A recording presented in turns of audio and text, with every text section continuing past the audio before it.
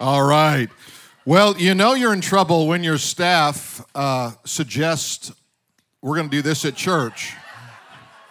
So we were in a meeting and Drew looked over at me and he had that look in his face, like I'm up to something. And I said, what do you want to do for Father's Day? You've got something going on. He said, yeah, I want to build an axe throwing event. I said, well, have you ever done this before? He said, no. I said, how are you going to do it? He said, we got it all figured out, Pastor Phil. Don't worry about it. It's all going to be good. I don't know if you've seen the video of it, but, my concern was that an axe gets out of the, just flies. I mean, and it just hits somebody, right? I said, are you going to put a roof on this thing? No, it'll be fine. They're not going to throw that high. I said, right. And, but, what could be more manly than one of these, right? Some of you go, what is that? Well, that's what we're going to show you. We're going to tell you all about what it is to throw an axe. And there is a prize. For the winner is going to get a free ticket to the men's conference in the fall. All right? Now, some of you say, what if I already bought mine? Well, then it just cancels it out. It doesn't. We save the money. It's all good. But honestly, the men's conference is really an amazing time. And I know it's not until October, but it'd be great to get you guys lined up, signed up now for that, and just be a part of it. We had an amazing time. It was like 100 times better than we thought it would be. We just couldn't even imagine the change that took place across the board with all the men. And it was a wide span of ages, I think from 18 till about 80 or plus, and God talked to every one of them and really moved in their heart. So today I want to talk to you about being a man of valor.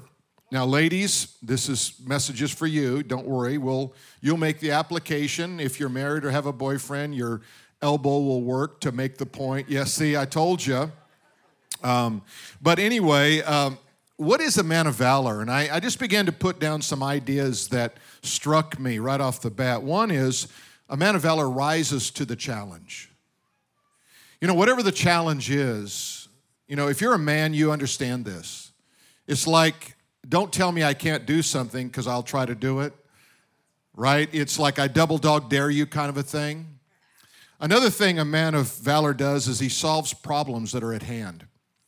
I can't tell you how many times when my kids were little that they wanted me to fix the broken toy that could not be fixed. On some occasions, I went out, bought a new one, threw the other one away, and I was a hero because I fixed the toy. But also, they take responsibility. And responsibility is a big thing in our life. When we live in a day when people are not sure they want to be responsible for anything, it's great to be able to say, I'll take responsibility. And then other thing is they exercise faith. And this is such a big part of being a man of valor. You can have all these other qualities, but if you're really not a person of faith, you can't move the needle in your household. You can't move the needle in the kingdom. You really can't change things the way that they need to be changed because they're going to be changed by maybe your intellect, your ability, your capacity, and we all have those things. But what happens when the supernatural moves into your life? It's so different. To be able to look back and say we prayed for that, we sought God for that, and it changed. Something changed because of that. And I can't take credit on any other level. That's what we need to be. And then live a life of integrity. And this is not a life of perfection. The real key that we have to remember is that all of us are really saved by grace, and we're just a product of His grace and His love, right?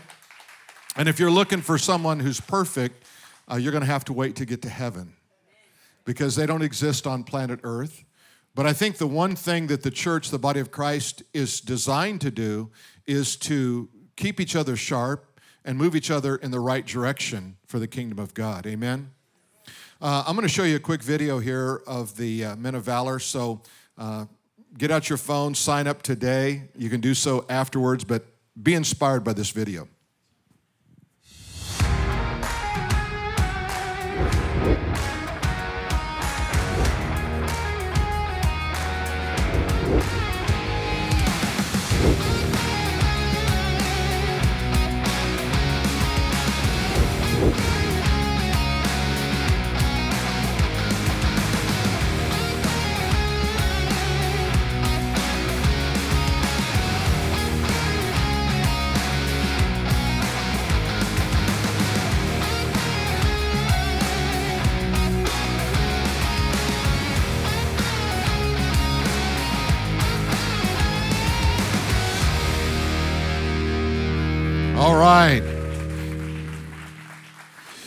So as we think about being a man of valor, I'm going to take you in your Bible to the book of Judges, chapter 6.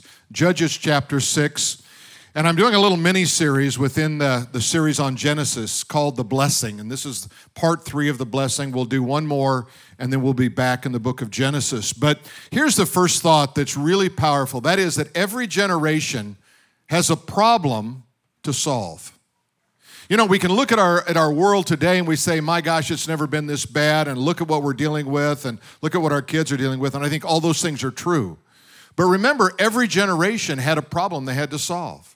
Whether it was that generation that had to face a world war, whether it was a generation that had to face the Cold War, whether it was a generation that had to fear or face civil rights and how to navigate through that, or whether it's a generation today that is just inundated with so many things that we go like, it's coming at us from every direction.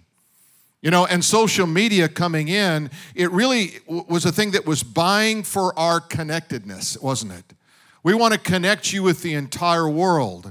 And one of the byproducts that no one anticipated in that connected world was that it would also facilitate human trafficking. That it would also bring up suicide rates because of not feeling like you meet up to somebody else's standards. And that was a byproduct that no one saw. And now we're facing a day of AI where nobody really knows what the byproduct of this is going to be. The obvious ones are there. There's going to be jobs taken away because AI is going to accomplish that. But already, it took 10 years for Facebook to hit 100 million. AI hit that in 9 months. And if you think about what's going on, it is literally learning how to think. I was doing some research on it this week, and what they did was they would feed in information. All the questions, all the answers were in English. But somehow AI computer taught itself Persian and began to answer in Persian. And nobody knows how or why. I mean, if you think back in your life of years ago, there was a movie called Terminator, and it seems so futuristic, and yet it's here today. It is here when you've got machines that are thinking and really can already replicate your voice, fool parents, fool children, fool everyone with identity issues. These are the challenges we have of our day. Not to mention what we're living in, just surrounded, we're going to talk about a little bit later. But look in Judges, we're going to look at a man by the name of Gideon. How many of you have heard of Gideon, right? You've seen a Gideon's Bible probably. You may know the story. But it says in Gideon, in the book of Judges about Gideon, then the children of Israel did evil in the sight of the Lord. Now what's really interesting is this principle, that when a nation turns its back on God, God turns his back on the nation. People say, do you think God is going to judge America? I said, God is judging America right now by allowing the evil to move in the land because people haven't stood against the evil in the land. Look what it says here in Scripture. So the Lord delivered them into the hand of Midian for 7 years. So God said, if you don't want me, I'm going to allow your enemy to come in. And God knew, but it was going to be 7 years before there was going to be a turning back to God. Can you imagine 5 more years of what we've had over the last 2 years? I mean, we've been in this battle really since COVID for 3 years. And as we go through this battle, you know, it has consequences on us all. But look what it says. So the Lord delivered them into the hand of Midian for 7 years, and the hand of Midian prevailed against Israel. In other words, Israel was powerless. They were only powerful with God. Can I remind you, you're only powerful with God. You pull God out of your life, you're not as strong as you think you are. Amen? That's why we need God in our life. That's why it says to humble yourselves under the mighty hand of God. Why? Because we need God in our life.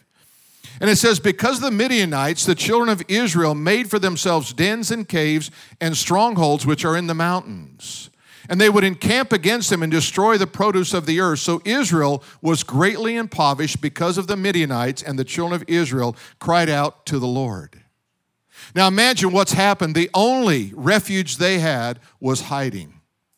They just wanted to get out of the line of fire. They just wanted to go in their cave. They just wanted to go somewhere where they were safe. But they lived in fear. They might have been safe, but they were in fear. And if you're living in fear, you're not safe. Because faith cancels out faith. Fear cancels out faith. You see, it was a nation seduced by the demonic. 7 years of demonically inspired leadership had devastated the economy. The nation was under a spell of pagan gods. Children were devalued and used as pawns in society, and the morale of a nation was low, and the hope for a better future was dim. If it sounds like our day, it is. When the Sisters of Indulgence are honored at a baseball game, while Commissioner Manfred, who prefers to insult the right-minded than offend the most offensive, you know that we're living in the days of Gideon.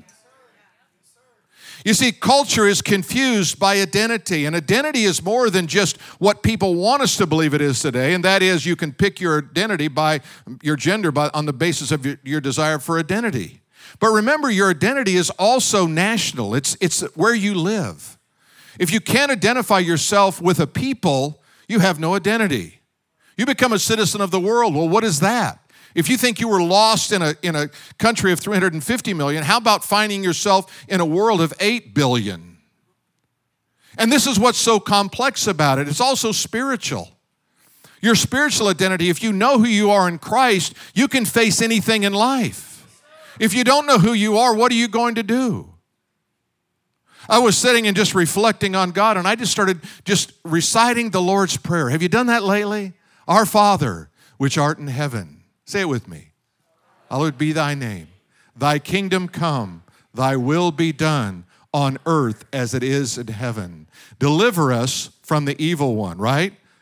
Forgive us our daily bread and forgive us our trespasses and those who trespass against us, and deliver us from the evil one.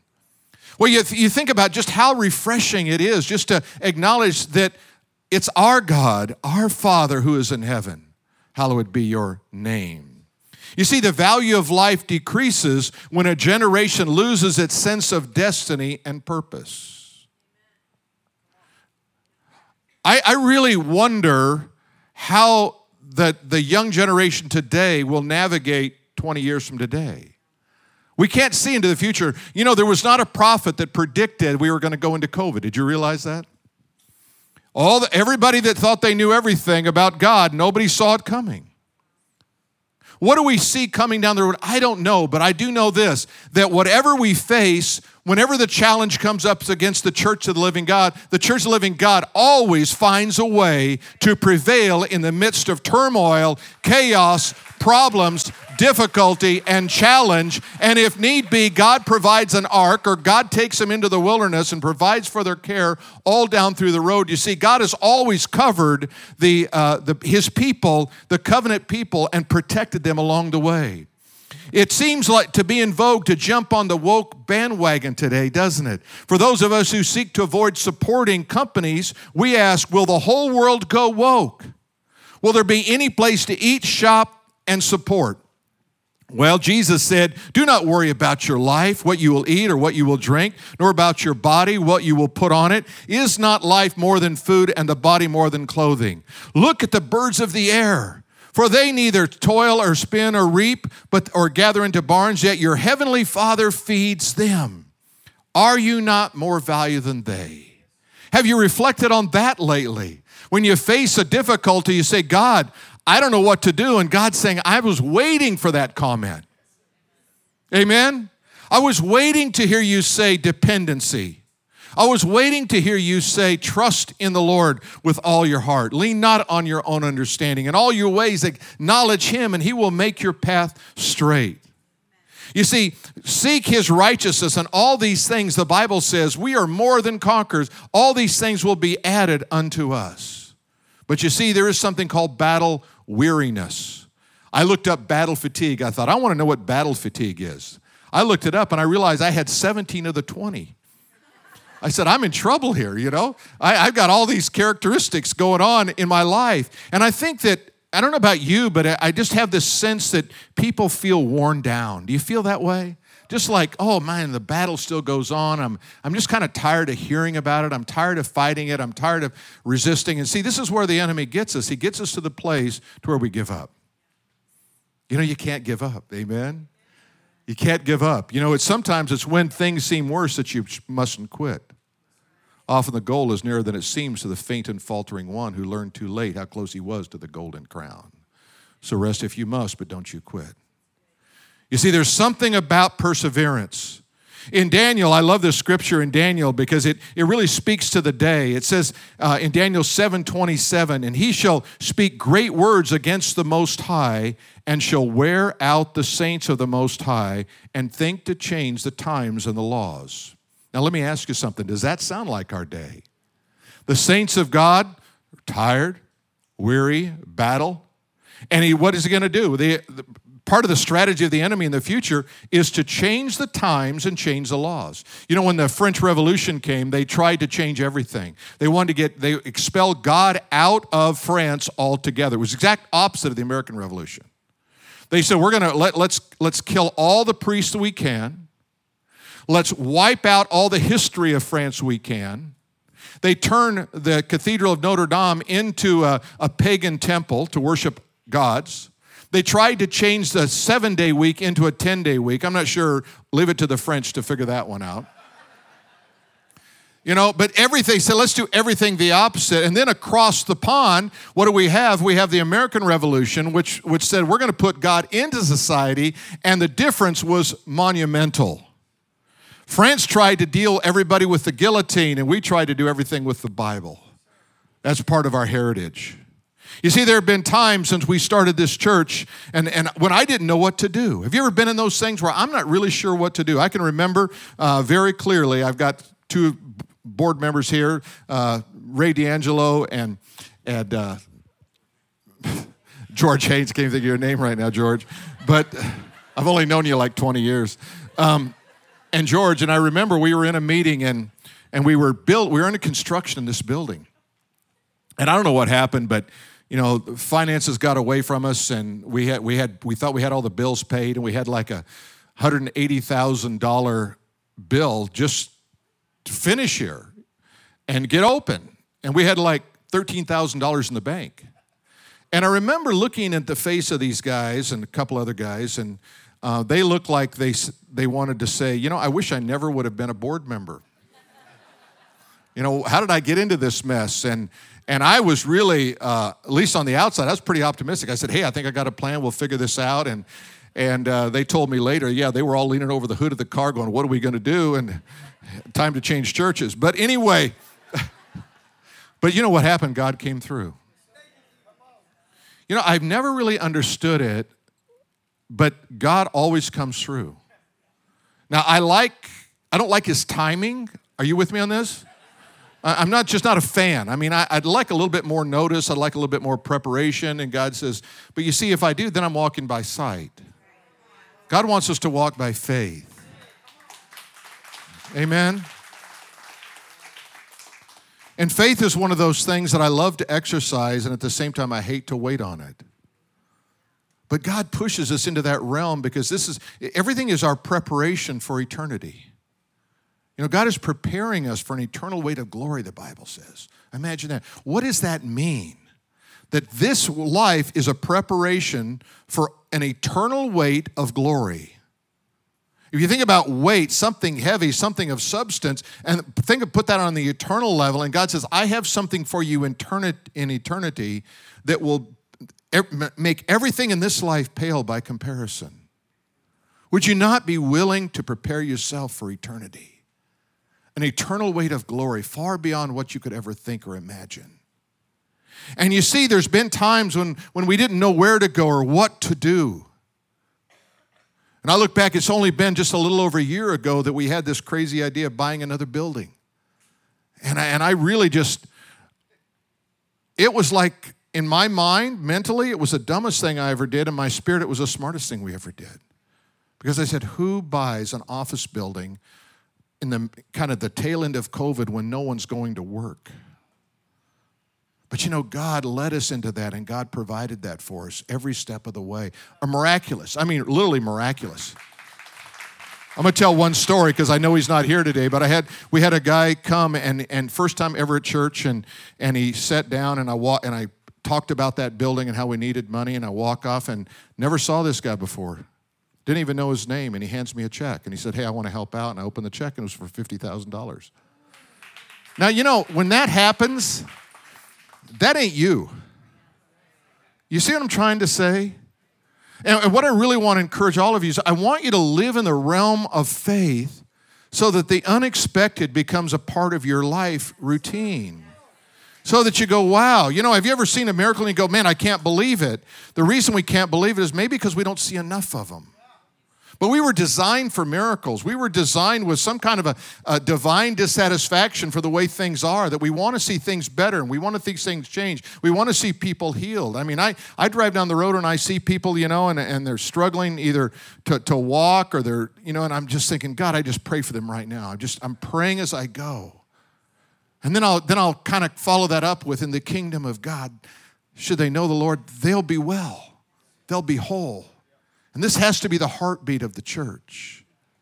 You see, sometimes you let fear rise up in you and it overtakes your faith. And then fear becomes the governing kind of thing in your life. And you're like, well, I better not do that. What happens if this and this and this and this? And you know, that's always a technique of the enemy. He wants to take you down the road of despair. That's why we have to renew our mind. You know, the Bible says, don't be conformed to this world, but be transformed by the renewing of your mind. You know why your mind needs renewing? Because it's messed up. Now, that's not exactly how Scripture says it, but that's true, amen? How do I renew my mind? People ask me this. You know, it's really interesting because they've done studies, and there's what's called the neuroplasticity of the brain. Isn't that a cool word? It basically means that your mind, your brain can be shaped by the way that you look at life and the way you renew your mind. And one of the studies shows that in 21 days, you can totally renew your mind in 5 minutes a day. How many of you need some renewing? Amen? All right, there's a couple of hands went up fast.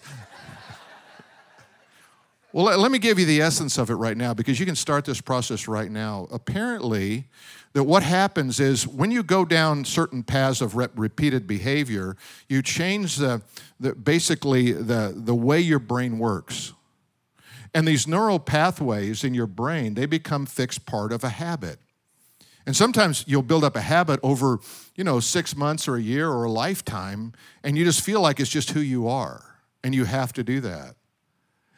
And what happens is you can actually break up these neural pathways. So you can identify, say, what is one of those neural pathways that keeps taking me down the same road, and I need to be set free from that. It might be worry. Worry can be a neural pathway.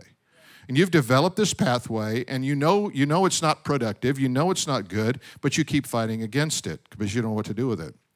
So basically, what the research shows is that I can just basically, through prayer, thought, meditation, whatever word you want to use to describe this process, and I can just say, God, would you show me the neural pathway that's most dangerous in my life right now? Now, if you're doing that, if you just said that to yourself, God's probably showed something. You probably knew it before I even started. You say, okay, I've got that. Now what do I do? Now what you do is you say, God, I want to take control over that pathway in my brain.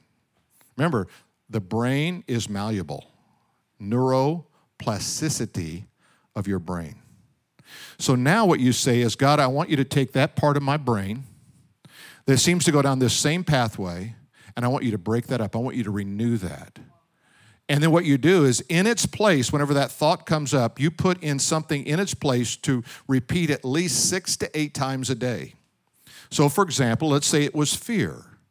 All right, what you do is you can put a song, a scripture, a phrase, or a thought in that place. So when that comes up, you just quote that. You just recite that back over. And if you do that for 21 days, according to research, you can literally transform or renew your mind in 21 days. You see, the interesting thing about it is that scripture that we quote from Romans chapter 12, verses 1 and 2, was written 2,000 years ago. And it took scientists that long to figure out how to do it. You see, God wants us to renew our mind every day. Because you can be in the middle of a storm, but if you have a renewed mind, the storm seems to be okay. If your mind is not renewed, now all you see is a storm because you magnify that which is in front of you. If you put the Lord in front of you, you magnify the Lord. So when we look at this, we see that God will always come through. Sometimes you just have to outlast your enemy. You just have to stay standing long enough to see the victory. When you've done everything you know to do and you've prayed all you need to know to pray, what's left to do is you stand, you outlast the enemy. If you keep looking at the enemy, it will be all that you can see. First new car I bought, I haven't had many of them, but the first new car I bought was years ago, and it was a black Chrysler. Some of you heard this story, but it was like, it didn't smell like French fries. It was brand new. You know, when you got little kids, your cars always smell like McDonald's French fries for some reason. But it was a brand new car, and it was black and beautiful, and I was so proud of it, and I just loved that car. And I don't know why manufacturers, they don't use black primer on black cars. They use white or gray primer on black cars. So that means if you get a chip in it, you end up with a white or a gray dot on your car. Now, I would always do what everybody else does when they get a new car. They think they're invulnerable to all kinds of attacks, so they park their car way away, but somehow somebody opened the door and got a dot on my door. And I developed a dot complex. All I could see was the dot. I hated the car. Hated the car. I just thought, look at that car.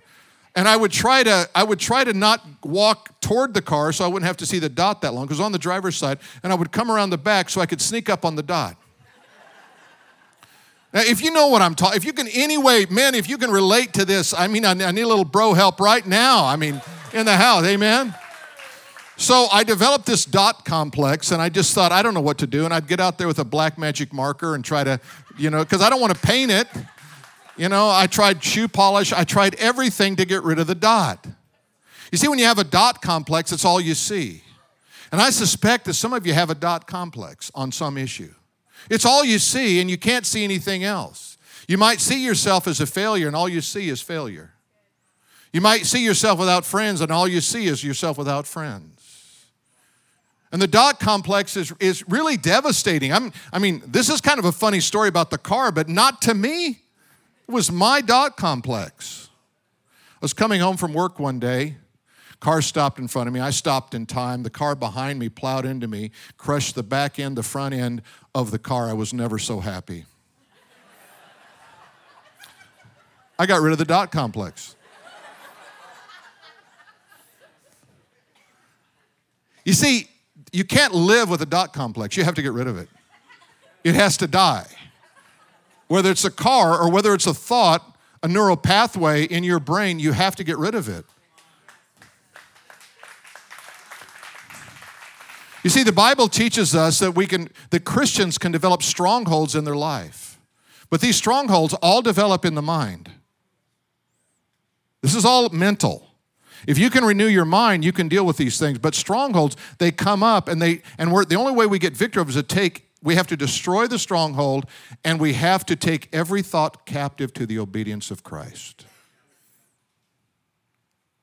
Because if we don't, they're warring against us constantly. They're bringing us down. You see, you have to change what you're magnifying in your life. What's the biggest thing in your life right now that you're magnifying? If I take a dime and I hold it right in front of my eye, all I see is a dot. I cannot see the world. But if I take the dime and I hold it further out, I can see the entire world. I put it in perspective. Sometimes the problems are so close to us, they overwhelm us, and all they do is they cloud our vision for all the good that's going on in our world. Don't forget, the Bible says we are more than conquerors through Him who loved us. I am persuaded that neither death, nor life, nor angels, principalities, powers, nor things present, things to come, shall be able to separate us from the love of God. You see, expect God to work in your life. This idea of expectation has been a part of our church culture from day one. In Judges chapter 6, verses 8 through 10, the Lord sent a prophet to the children of Israel. Everybody else was hiding in the cave. God says, I got to send somebody in to wake them up. And who said to them, thus says the Lord of Israel, I brought you up out of the land of Egypt. Why is He bringing them back in history? You have to remember what God did for you if you're going to move forward. Otherwise, you think He quit working. He didn't. Who brought you out of the house of bondage? I delivered you out of the hand of the Egyptians, out of the hand of all who oppressed you, who drove them out as before and gave you their land. And I said to you, I am the Lord your God. Do not fear the gods of the Amorites in whose land you dwell. We are living as close to the land of the Amorites as I know, because Baal worship was the god of the Amorites. And Baal worship is what you're seeing on the platform. It's what's the entire White House is filled with right now. It's not bad leadership, it's demonic leadership. Just call it how it is. You don't do those kind of things if you're just a bad leader. You see, because if you're a bad leader, it's obvious. Well, that's just bad leadership. But when it leans itself into the evil, you go, wait, we got to do something here. Well, you know what we do as a church? We try to undo the works of darkness. We try to destroy the works of the enemy. Amen? That's why we exist. That's why we can speak hope when there's no hope. Life when there's no life.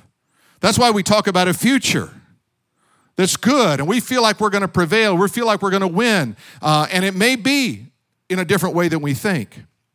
But one of the things we started doing, and I've got a short video I want to show you here, we decided we're going to go into the high schools, and we're going to bring the message of Jesus to the public high schools. So we formed Bible clubs. Pastor Allen is really the key behind this. We should be in 3 high schools this fall. But we go in there, and then now imagine this scene. You're going to go into a public high school. You're going to tell everybody to meet in the gymnasium, and we're going to talk about Jesus. It's a Jesus club. This doesn't sound very, like cool, does it?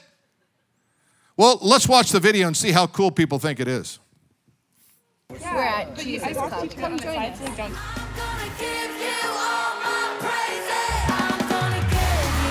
is a God that wants to bring freedom over your lives.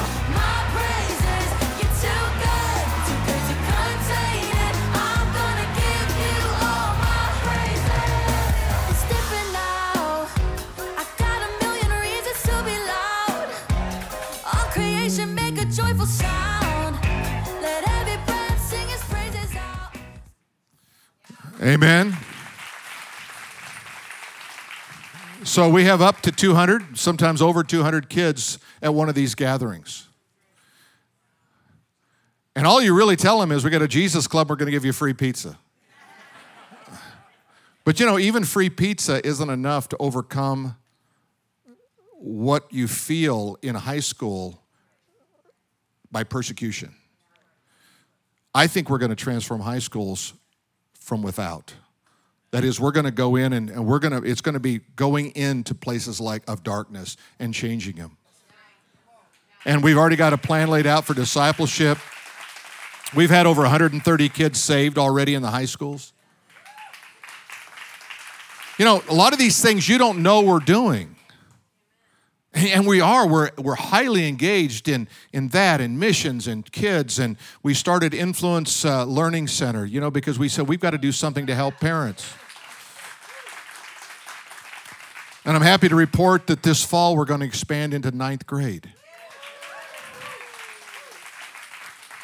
Trust me, it was not on my radar. In fact, my words to the directors were this: all I want to hear from you is, it's all good. And Bobby didn't poop in his pants today. That's all I want to hear. It didn't work out that way. I'm pretty highly engaged. And honestly, it is a sacrifice of building, a sacrifice of finance, because it doesn't pay for itself. We undergird that ministry. And hopefully in the days ahead it will.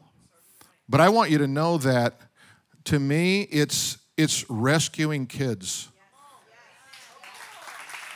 It's really what it is. And I pray that God will just greatly multiply everything we're doing in this area, and we'll see more and more kids come. But faith, when you think about it, faith moves the economy of heaven. This is a favorite scripture of many of you, Jeremiah 33:3. Call to me and I will answer you and show you great and mighty things which you do not know. What is that? What would you like to see God do in your life? But faith is activated by surrender. Every time I thought I knew what I was doing, I didn't see God. Every time I said, God, I give up and I surrender, I saw God. There's something about descending into greatness. You know, Jesus was born in the likeness of men and became obedient unto death, even death on a cross. And then it says, therefore God highly exalted him. All of us need to descend into greatness. We descend in order that God can meet our need and elevate us at the right time. Faith rises to the occasion. I can't begin to tell you how many times faith has risen to the occasion in this church. And God has blessed us so much. I tell people all the time, we have the most generous church. If you're not generous, just hang around a little while and you will become generous. Because it's contagious to be able to give.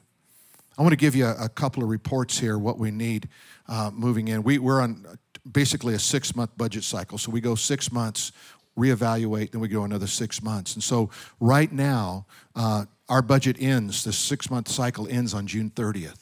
And here's what I need. I need $178,000 above what we're already giving to meet our budget for the year. That's about 4.5% if you want to know what that number is. And so I'm just going to ask you to ask God to lead you. And I say this with confidence because I just believe God wants to see his people activated in this area. And then kids camps, we cut our kids camp off at 200 just because we didn't have scholarship money. Our goal was 300. But we have so many kids that can't afford to come to camp. And if you want to help with camp scholarship, you can give to the general fund, to the budget, and you can give to Kids Camp Scholarship on the app as well. Or you can see me. There's my phone number. I throw my phone number out there, and everybody on planet Earth has it now. And it was really interesting when we were raising money for the building. I got a text from somebody and said, Pastor, I want to give to the building. I've never been to your church, but I watch on live stream every week, and gave a very significant gift to our church by that way. And so we just love to see how God works in people's lives, you know. So I'm just going to implore you to seek God, and we'll give you a report next week and tell you where we are in this.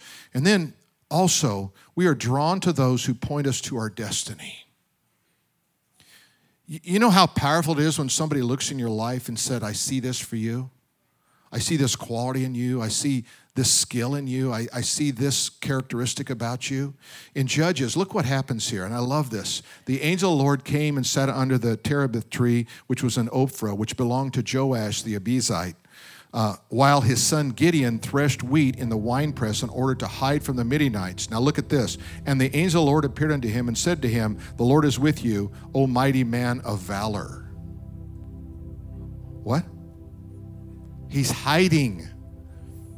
And the angel of the Lord says, mighty man of valor. And the Lord said to him, surely I will be with you, and you shall defeat the Midianites as one man. You see, it was God who pushed Gideon out of fear into his destiny. I pray that today you're pushed out of any fear you have into your divine destiny. I pray that God is going to give you ideas about how to expand your business, how to find a job if you don't have one, how to go beyond everything you could imagine. God is going to push you out of your fear and into your destiny. You see, he was fearful and he was hiding from the enemy. He had so magnified the enemy that he could not see the future. He was without hope. He was just one man. What could one man do? And yet, if you know the story of Gideon, with just 300 more men, he was able to conquer 20,000 or more Midianites because of the strategy of God, not because of one man. You see, he was without hope, but he didn't know what to do. The battle for good and evil will continue until the return of Christ. And until that time, we must engage culture, not withdraw, not adapt, not give up trying. Amen? You see, God saw something in Gideon that Gideon didn't see in Gideon. Do you realize there's more in you than you see in you? Do you realize even other people see it in you and you don't see it in you, and you live in this sense of like, well, what can I do and who am I and I can't make a difference? You know, forget that baloney. That comes from the enemy. You just say, I will. I'll figure out how to get God into my situation. I'll figure out how to engage the enemy. I'll figure out how to be a change agent in my world and not be changed by what's going on in my world. I'm not going to withdraw. I'm not going to adapt. I'm not going to give up. I'm going to do everything I can. So God sees something in you that you don't see in you. God sees a man of valor. God sees a woman of valor. Not intimidated by or absent from the fight, Rather, they step up when others turn and run and look for a life of ease. Now, let me give you these to think on. First of all, you, every one of you, were created for an appetite for the impossible. That's why we respond so well when someone says, you can't do that. So don't tell me I can't do that. I will die trying. No telling how many injuries men have had from that challenge. You can't do that. Also, God never consults your past to decide your future. I don't care what your past looks like. I don't care if you failed 100 times. I don't care if you've messed up 100 times. It doesn't matter. God does not go back and say, well, let me check his resume, see if he's qualified for a miracle today. In fact, the more you fail, the more you might be in a position to win. Because at least you know it's not you. It's all about him. Amen? And then one day of favor is worth 1,000 days of labor. Man, if you just could say, I got the favor of God on me right now. You know how refreshing that is? Okay, so here's what we're going to do. I'm going to have you say that. And I know some of you are going to say it and not believe it. That's why we're going to say it 3 times. And some of you aren't going to say it at all because you're just afraid that it's going to mark you something. But here it is. The favor of God is on me today. The favor of God is on me today. The favor of God is on me today. God, I receive it. I believe it. I don't understand it, but I don't have to understand to be blessed. Amen.